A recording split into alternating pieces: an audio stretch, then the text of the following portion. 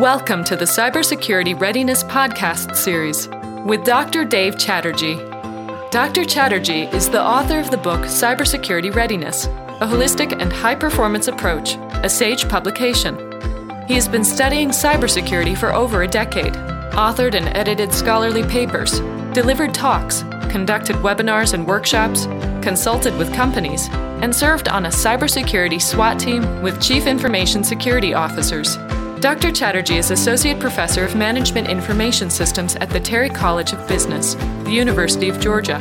As a Duke University visiting scholar, Dr. Chatterjee is taught in the Master of Engineering and Cybersecurity program at the Pratt School of Engineering. Hello, everyone. I'm delighted to welcome you to this episode of the Cybersecurity Readiness Podcast series.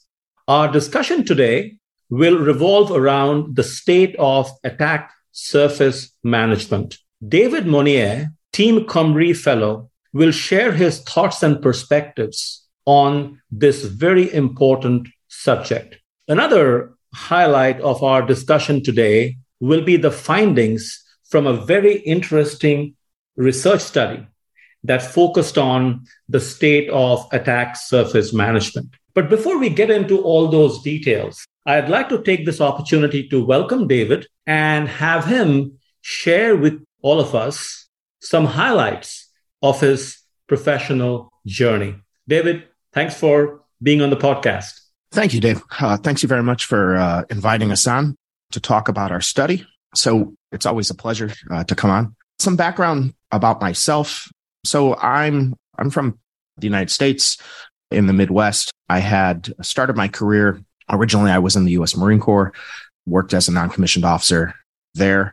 But when I got out of the Marine Corps, I got into working with technology just out of a coincidence of, funny enough, a computer breaking that I ended up fixing and discovering I had some natural talents. I ended up going to work for Indiana University, working in high performance computing. And from there, moving on to their security office, working as a security engineer for them, basically looking after all the campuses around the state. And then shortly after that, I was invited to help come start the Research and Education Networking ISAC, which is an executive ordered set of organizations, largely geared around kind of specific industrial sectors. In my case, it was research and education networking. There are also like financial sector, there are IT, ISAC, and so on.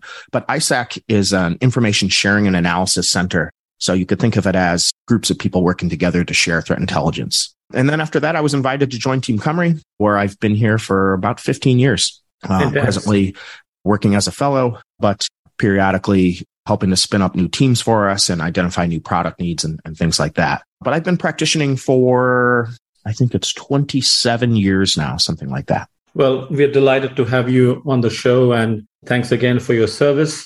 So, David, before we launch into talking about the various findings, and I find them very interesting, to set the motivation, the context for the research study, it's a fact that the attack surfaces are evolving. The more digitized we get, the more we go to the cloud. And the hackers are not sitting idle.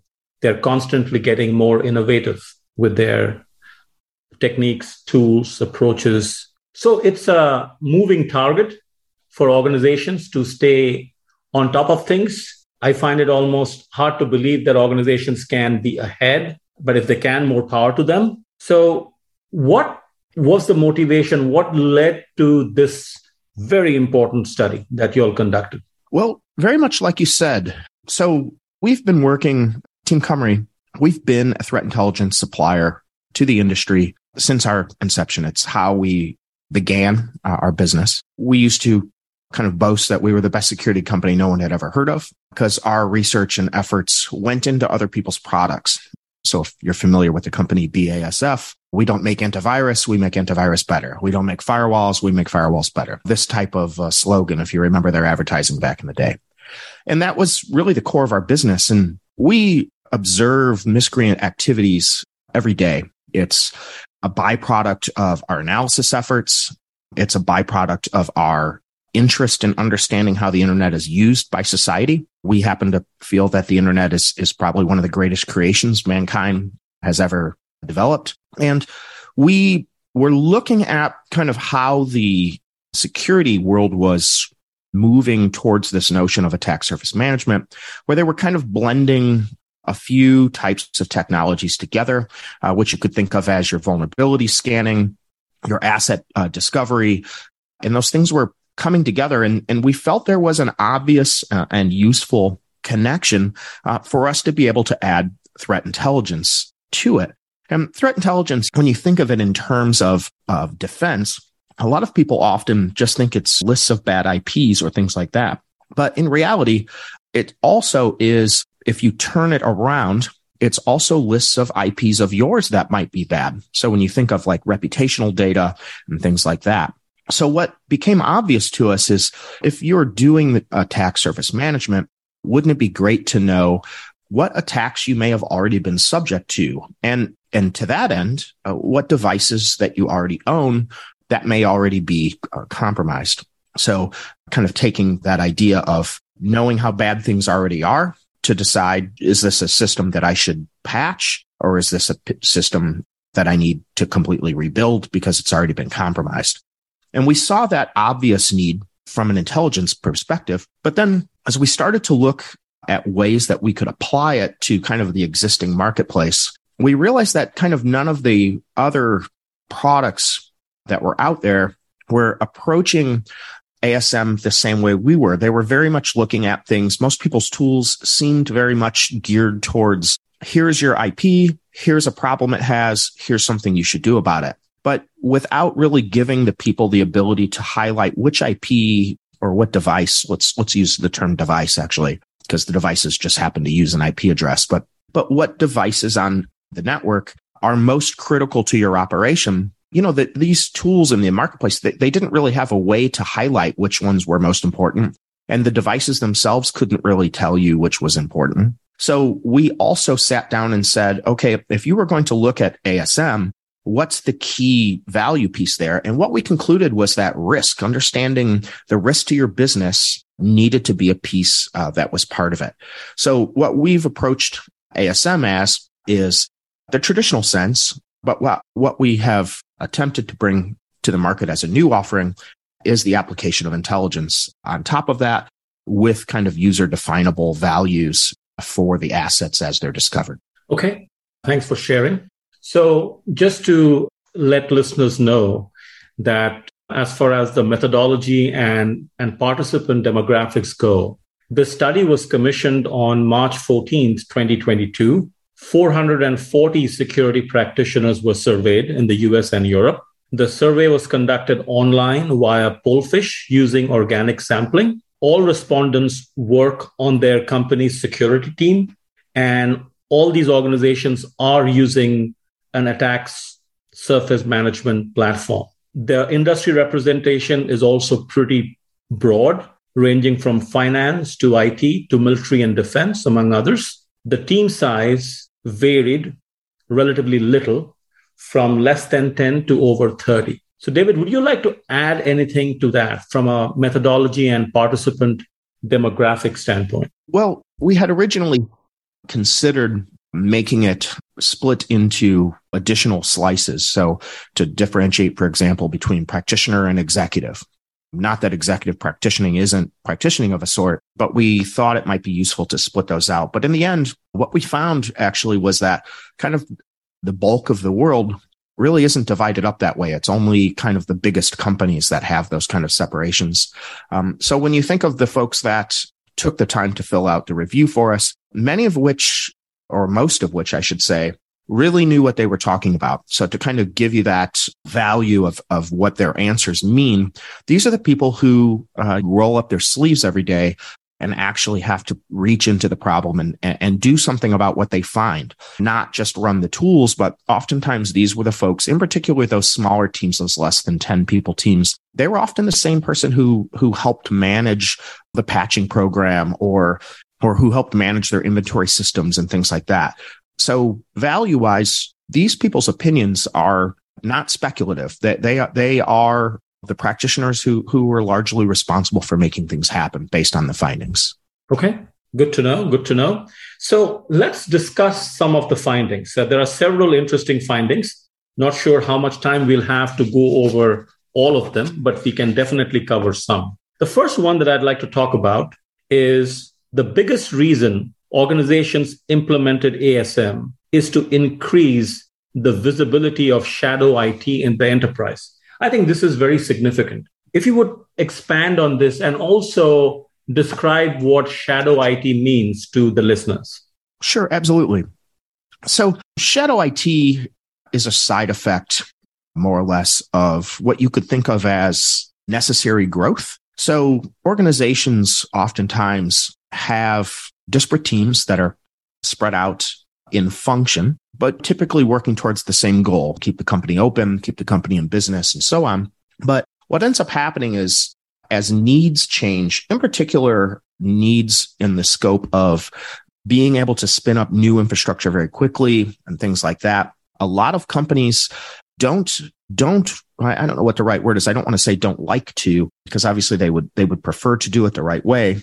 But a lot of companies find that like policy around asset controls hinder or stifle innovation. And whether it's real or not, whether that's true or not, we can't really speak to that. I'm sure that's some kind of psychology of the human work experience. But in actual practice, though, with certainty, organizations are hesitant to have to talk to the IT team. Let me use a practical example. So you have a software development team who has the need to work with some temporary data. They don't want to work with data from some live production database. So they need to set up a secondary temporary database. And these folks oftentimes will spin up an instance in a cloud or maybe some new VM even within their infrastructure, but they'll spin it up, they'll put data for use in that, and then they'll make use of the project, right? Well, if your main IT team is unaware that someone on the development team has done this, you now have an asset that is not under centralized control, the organization itself isn't aware of it, and it's full of data. And presumably, if you're spending the time to develop software to interact with that data must be important. And we read about this all the time. You read about, so for example, Amazon S3 buckets, right?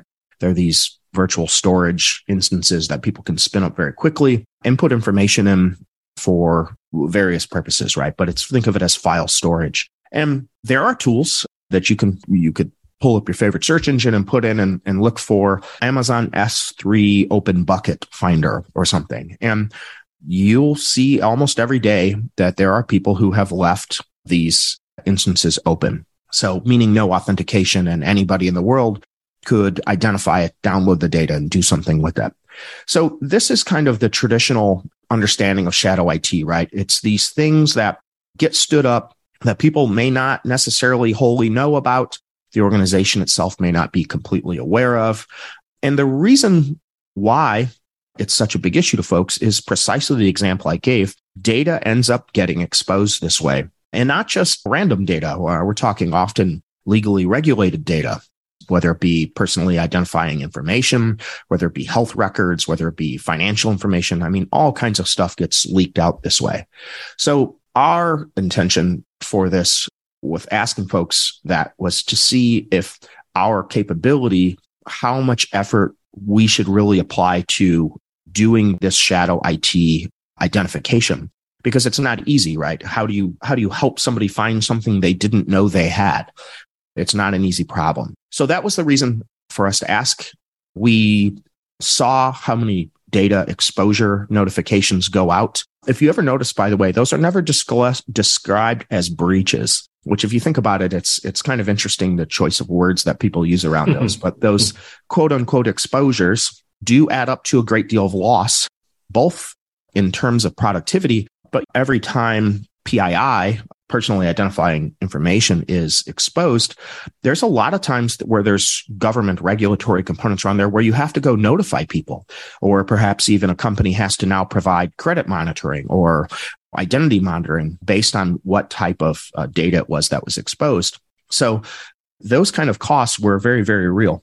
And so we weren't surprised to hear that so many people considered shadow IT to be such a big problem. Yeah, I mean, it doesn't surprise me either, because as you discussed, shadow IT gets created because certain divisions, certain parts of the organization wants to get certain things done. And for whatever reason, central IT is not able to respond in time or as per their expectations. So, and for other reasons as well. But that creates a problem in terms of data exposure. And you really cannot defend effectively if you don't know where all your vulnerabilities are, where your data is residing, where your applications are residing. So it's great to know that there is a high level of sensitivity towards this challenge. And one of the capabilities of ASM should be to increase the visibility of shadow IT. So that's a very significant finding. Moving along, another finding that got my attention, which is not surprising, but it validates the fact that more and more applications and infrastructure are in the cloud, and which is what 75% of your respondents said. But what is interesting to me is the statement here in the report, which says ASM, which stands for Attack Surface Management, is critical for all organizations, regardless of their cloud adoption, but should be an even higher priority for tracking and managing the attack surface for cloud-hosted assets. So I guess my question for you, David, is, and you obviously have a better understanding of the evolution of the ASM platform. Over the years, have they enhanced their capabilities to better monitor cloud-hosted assets? Is that what's been the trend? Well, unfortunately, not really. A big component to this is kind of the discovery problem. And how most vendors choose to remedy this is either by IP space, so IP addresses, Internet Protocol address that people use to be on the internet. They are defined and issued out typically as network address space. You'll get a range of IP addresses, or they will tend to classify their assets based on namespace, which typically is in internet terms would be something like DNS, where DNS, you put in your domain name. Let's use an example, foog.com.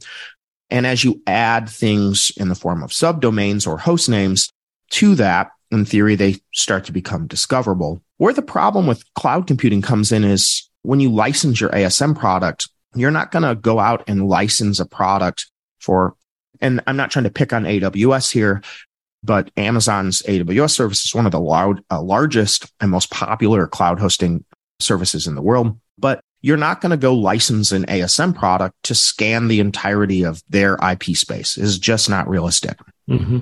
So you have to know your IPs. And again, it goes back to this problem of which are yours. In our case, we work with IP addresses, obviously. But in our case, because we are an intelligence provider, we see a great deal of information already, in particular IP space as well as namespace.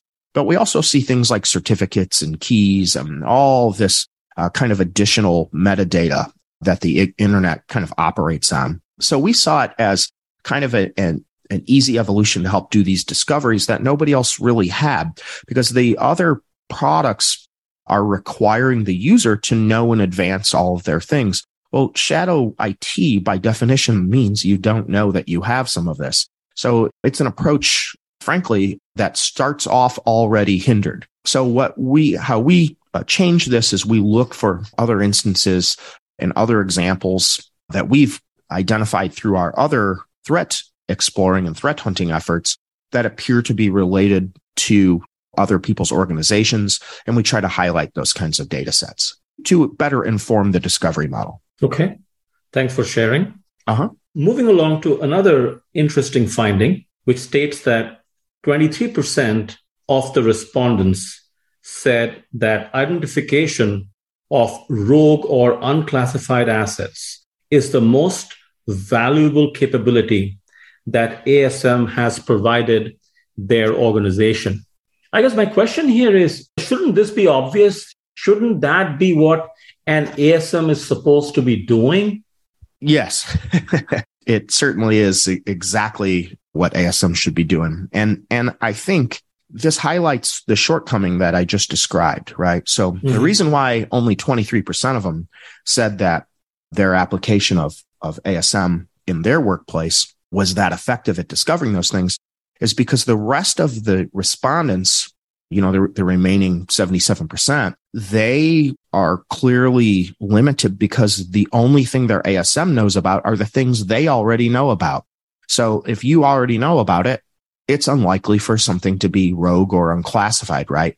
So this kind of static discovery approach, this is the fruit that comes off that tree. When you take a non-dynamic approach to understanding assets in a very dynamic environment, that is what I would call modern computing, you're going to end up with low numbers like that because the rest of them, their tools probably just don't identify rogue devices. And that's an unfortunate side effect. Again, this was one of the motivations that led us to create a product for this space. Okay. Now, some of the findings speak to the challenges of deploying and implementing ASM platforms. And these challenges range from lack of integration with existing platforms, the amount of training that's required.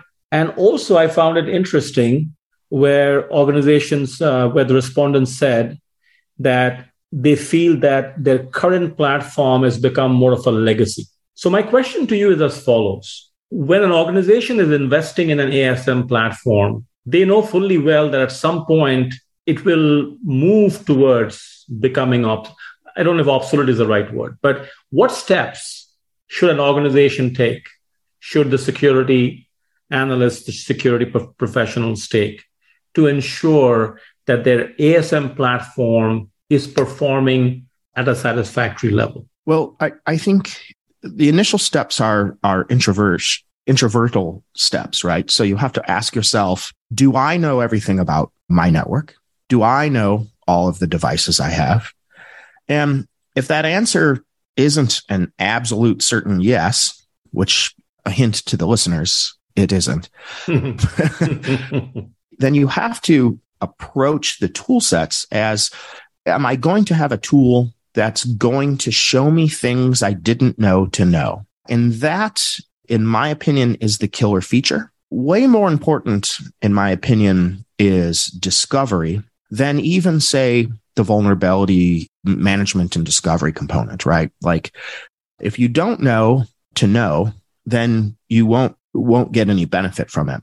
But if you do discover something that's on your infrastructure that you didn't realize was there, or that is your system is reliant on, because there are a bunch of non-system concerns as well. Like, for example, every person's network, they get onto the internet by way of a set of internet service providers. And what about the safety and reputation of those folks? If your tool can't tell you that your DNS hosting provider has a poor reputation, or that your internet service provider, that the IPs around your IP services are bad, if it's not able to show you these kind of things, then it suggests that you are probably working with something that is, frankly, like I said, antiquated of some sort, but frankly, let's use the word static. And if it is static, I think in the information age, that should be a huge red flag to you. That if this tool doesn't teach itself to some degree, and the operator is responsible for informing this, then I probably have a tool that is not future-proofed. Not that any tool is completely future-proofed, right? But there are certain methodologies that can help assure a future-proofed capability. And this kind of dynamic discovery is absolutely one of those capabilities. But in the end, I think practitioner or decision makers need to ask themselves, how much is this tool teaching me that I didn't already know? And I'm not talking about that you have a vulnerability on some device you already knew you had. I mean, how much infrastructure is it really exposing to me that I didn't know before? And even inadvertently, if, like I said, maybe someone plugged in some new device on your network, if it's not at least catching those types of things for you, then I would say you have an older tool. Right. Makes sense. And I'm glad you mentioned about the self-learning capability. So to what extent is AI being used to enhance the functionalities, the capabilities of these ASM platforms? So in our case, we're not really using AI.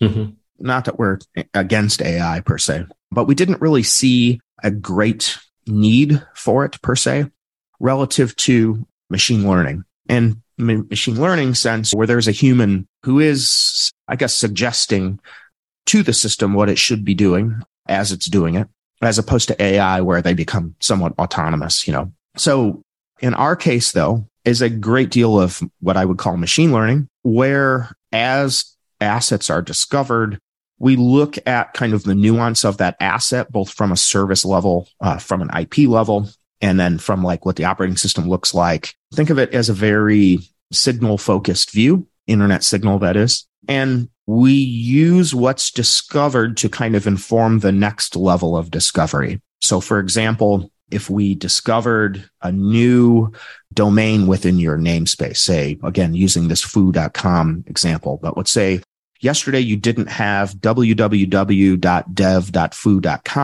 and today we're seeing that name being looked up in passive DNS data. We know that you have some new asset out there somewhere and can then start to go looking for it. And that type of informed learning is precisely how we approach this. But it's a continuous thing. What happens 24 hours a day.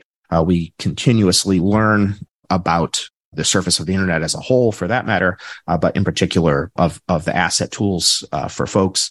And then those assets, as we kind of learn from them, we go to look for similarities. And we say, okay, what's just like this, but maybe isn't previously known? And we show you, hey, here's these potential things that we think might be related to you. And we let the individual decide like, oh, this is related to me, or, oh, no, this isn't me, but sure looks a lot like me. Maybe this is a phishing site or something. There are other approaches and other outcomes aside from your own attack surface that you can discover using the kind of machine learning method that we use. But I don't know that AI will ever totally get there for what it's worth, because I still think that when it comes to ASM, the human component is required. Like AI won't know the difference unless you share with it all of your client configurations. AI won't know the difference, for example, between your primary Active Directory host and some dev Active Directory host. They will both appear to be running the same services, but you as the human know that one of them has your actual users and maybe another one has dummy data. So you can prioritize and say, this IP, this host, this asset is my actual Active Directory server, whereas this other one is not. So don't show this as a high risk, show this other one as the high priority asset. And for that reason, I don't know that AI will ever really fill in this role, but we'll see. Okay, good to know.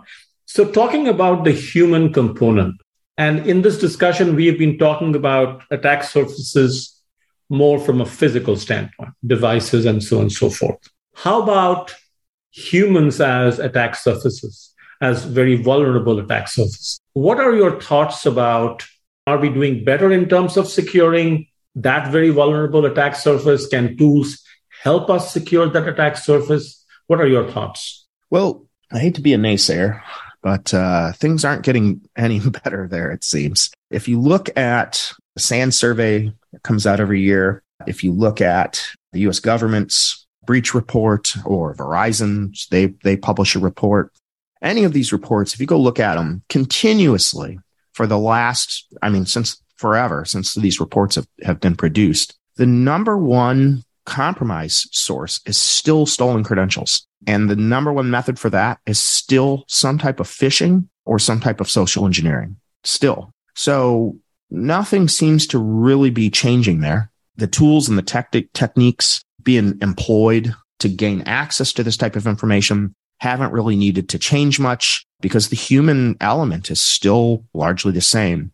And I say this all the time, and to listeners who may have heard me on any other podcast or may tune in or who happen to listen to ours, probably have heard me say it many times, but we still work and live in a world where everything is kind of magic. And the majority of people who are relying on technology still have absolutely no idea how it works, and therefore can't really spot things when they aren't correct, right? And for the longest time, vendors tried to implement methodologies like, if you recall, it was always look for the lock icon in your browser window and make sure that that's always there. And so miscreants just started to put the locked lock icon right on in the content of a phishing effort. And people would say, well, I saw the lock, so I figured it was safe, and here we are. And I'm not talking about fools here. I'm talking about board members and C-level operators and decision makers around the world in the largest companies in the world. The most capable, most successful people in the world still fall victim to this stuff. So unfortunately, I just don't know that any of that can be changed either, where we move to these concepts like zero trust, where you look for the behaviors of specific devices and try to key on that. But realistically, by the time you're keying in on a behavior, it may already be too late, right? So the stolen credential, the credential reuse, so, however you want to call them, there's variations of the methodology of the attack, but they all come down to an imposter, if you will. That still turns out to be, if not number one, top three, year after year. Way back, I remember when it was attacks where like buffer overflows were the primary method, and people were looking at the software stack for what ways to gain entry. And then along the way, somebody figured out that we don't even need to talk to the machines, talk to the people, and the people will just give you access to the machines. And that hasn't changed. And unfortunately, I don't know that it will change. We look to incorporate that type of intelligence, though, into our ISM to let folks know when they have account level risks that are there. We're looking to add that capability as well. Awesome. That's awesome. Yeah, I think that's a very difficult challenge when you're trying to secure every individual that works for an organization, whether it's through training or whether it's through some sort of technology. So that's a very big hurdle to overcome. But anyhow, moving along. So we've had the chance to discuss some findings that I found significant or interesting. Are there any others, or is there anything that you would like to address that you found interesting or something that surprised you? Well, one of the things that surprised us, I think, was something that I touched on at the beginning of our conversation here. We were kind of surprised that we weren't able to just apply intelligence to kind of the tools that were already out there. We thought it would be possible for us to like find someone we could kind of go with our typical business model, which was be an intelligence supplier. We were kind of surprised to see that none of the offerings out there really met what we felt were what you would want in the marketplace as the consumer. And we were surprised by that because we weren't in the space. There were already lots of expertise in the space. There's a lot of people out there who already have these types of tools, but they weren't seeing the problem the same way we were. And we're not totally sure why that is. I'm not proposing we're geniuses or anything like that. In fact, I can assure you we're not. But it was interesting to us as intelligence practitioners how we saw the world as opposed to, say, security practitioners. And when you think about ASM, you think attack surface management, you automatically think in terms of security. But really, if you really think about it, ASM is an intelligence tool. ASM is being self-aware, is some type of self-aware intelligence capability that you then key onto other capabilities to the back of. So as you learn something new, aka as your intelligence increases, you then have some action to do. So perhaps it's vulnerability scan this device. Perhaps it's update an inventory management component. Perhaps it's disable the switch port that the device is plugged into if you can, because it wasn't plugged in there yesterday and it's not an authorized device. But any way you look at it, and regardless of the outcome, that initial step really is an intelligence step. And that was kind of surprising to us. And I think it's a side effect of, like I said, our approach has been, for lack of a better term, intelligence applied to security as opposed to security applied to asset management. And so because we kind of approached it from that step back, I think we came up with different, what I would call killer features for something if we were going to make it. And in the end result, when we went out and looked to make sure there was really nothing out there like it and discovered there wasn't, we were kind of surprised by that because, like I said, I won't say we're late to the party, but we definitely weren't first people in the ASM space. So that was kind of a surprise to us. Another question that comes to mind based on attack reports that are published in the media, where oftentimes organizations are accused of not promptly reacting or responding to alerts that they receive from various types of monitoring tools, technologies, service providers, various types of intelligence sources. So going back to this platform, the ASM platform, which obviously is there to help organizations have a better understanding of their attack surfaces, provide advanced warning. Now, have you all thought of a feature whereby there is some kind of a logging that certain alerts, certain notifications went unheeded or went unresponded? Or there's a way of notifying multiple personnel just to make sure that the signal doesn't go unheard? Or do you see my question from where I'm coming? Yes, absolutely. And we have. So we're not trying to reinvent the wheel at every turn. So in our capability, we have obviously incorporate the idea of external APIs so that you can trigger to specific systems, or if nothing else, at least have the notion of roles or groups within the tool so that if a specific category of event happens, notify a specific group of people. Exactly. Yes. Of course, those capabilities are there. But what we really think is one of the key differentiators, at least for our approach, is this ability for individuals to prioritize assets themselves so that you're not required to react to every quote unquote high or critical event, because not every device is created equal. Not every service is equal. And frankly, there's only so much time in the day. And if you have to pick between defend the mothership or defend a rowboat out on the dock, you're going to defend the mothership, hopefully. So your tool, if it's not aware of that, that's going to be a problem. So we've approached it in the terms of both communication level tuning, group and role tuning, and then also asset prioritization tuning as well. Fantastic. Because that's been one of my concerns, one of my pet peeves, that if you have access to all this intelligence, to access all these tools, you must have a good governance system in place where you're paying heed to the alarms that are being raised. Talking about governance, this is my final two-part question to you. Okay. So let's say an organization decides to buy or invest in a new ASM platform. As we all recognize that just investing in a tool is not good enough to extract the maximum value from it. There is a people aspect to the implementation. There's a process aspect to the implementation. So if you had to make recommendations to potential buyers or investors of this platform, what does it take to prepare the organization so they can effectively use such a platform?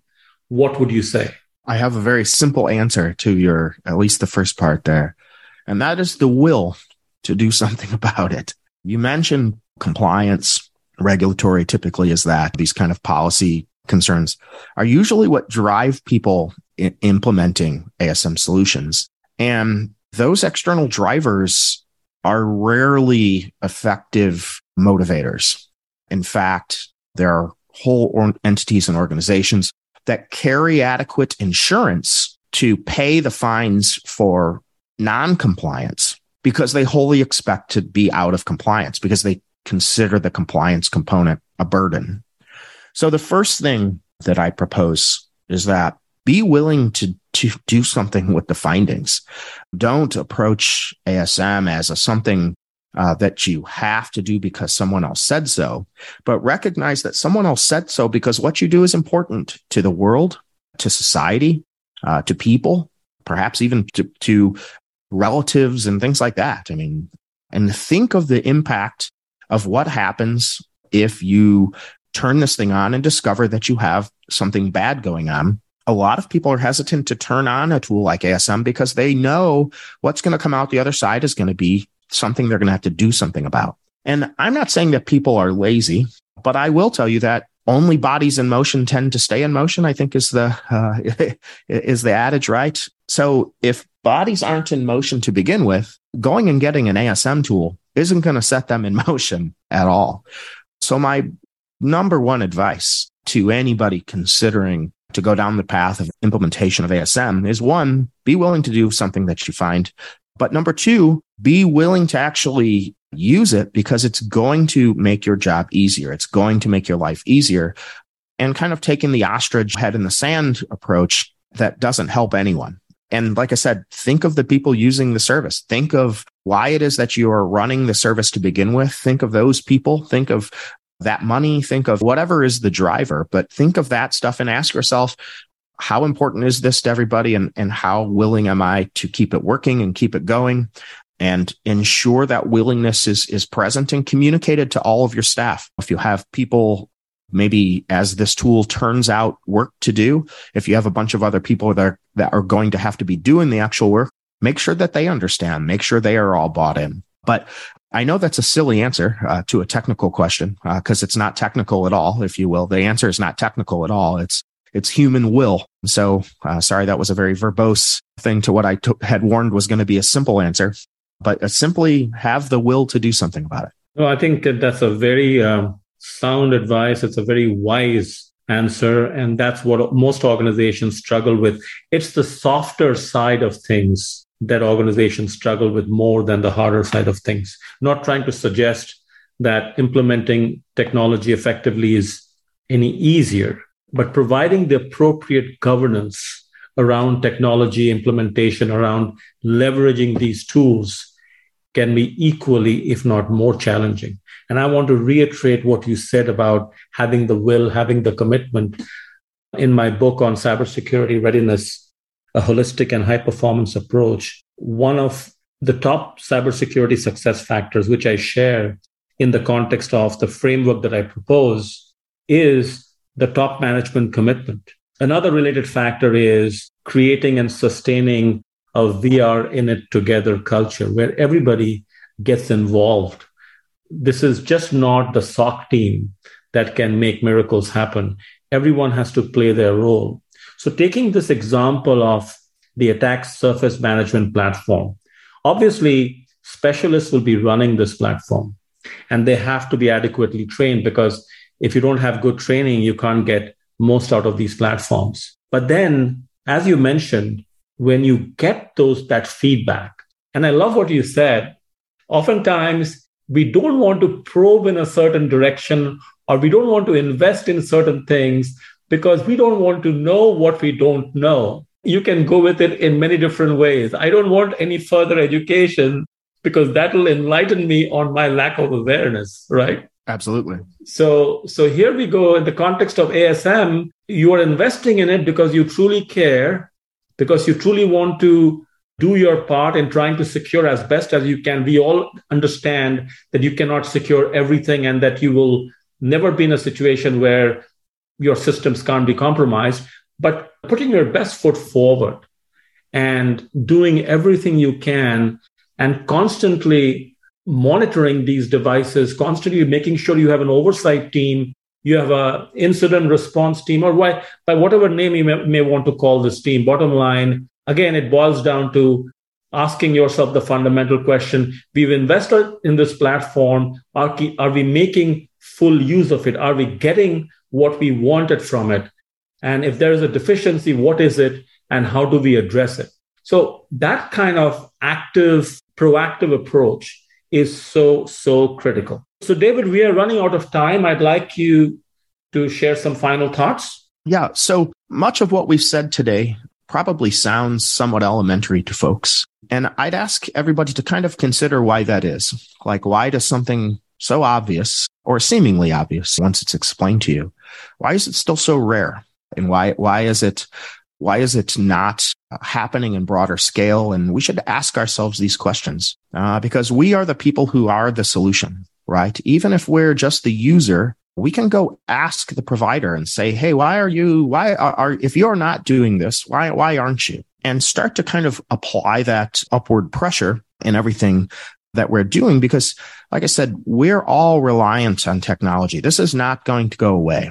I mean, barring some type of corona event where we have a sun flare, knock everything out, we're in this for the long haul. Capitalism alone is going to drive things towards lower cost solutions. I mean, that's the direction of that energy. And if we're not looking at it as, and I'm not trying to paint a dire picture, but if we don't paint it as a very, very serious component of our entire existence, I fear that we're going to miss something. So when it is that someone comes along and kind of upsets a space, arguably, as we have with these new capabilities, we should ask ourselves, why is that? And if it was like that, what more could we be doing? And of those what mores, how many of those things are unknown? So like if you're out there and you have an idea, you think like, oh man, you could even then go add on to X, Y, or Z, share that idea or start up a solution, because frankly, the world needs it. We're getting more and more reliant on technology. More and more of our whole life, data-wise, is stored electronically. And for us to be so reliant on something that's seemingly under constant attack and continuously growing and just out of hand, we should be asking, is everything being done that we could? And I don't mean just asking of ourselves, but like I said, we should be asking the people that we take services from. What are you doing to secure my things that you have possession of? So I know, again, that's kind of the lofty answer, but I think it really does. It comes down to mass participation. Like you said, it's that we can do attitude. It's absolutely critical. We're all subject to the technology, so let's at least make it work to our will. And that's what I think would be a bright future if everybody got involved, including just every user. So. Absolutely. Well, David, this was great. Thanks for your time, for your insights. I know the listeners appreciate it. Thank you, Doctor. A special thanks to David Monnier for his time and insights. If you like what you heard, please leave the podcast a rating and share it with your network. Also, subscribe to the show so you don't miss any new episodes. Thank you for listening, and I'll see you in the next episode. The information contained in this podcast is for general guidance only. The discussants assume no responsibility or liability for any errors or omissions in the content of this podcast. The information contained in this podcast is provided on an as-is basis with no guarantee of completeness, accuracy, usefulness, or timeliness. The opinions and recommendations expressed in this podcast are those of the discussants and not of any organization.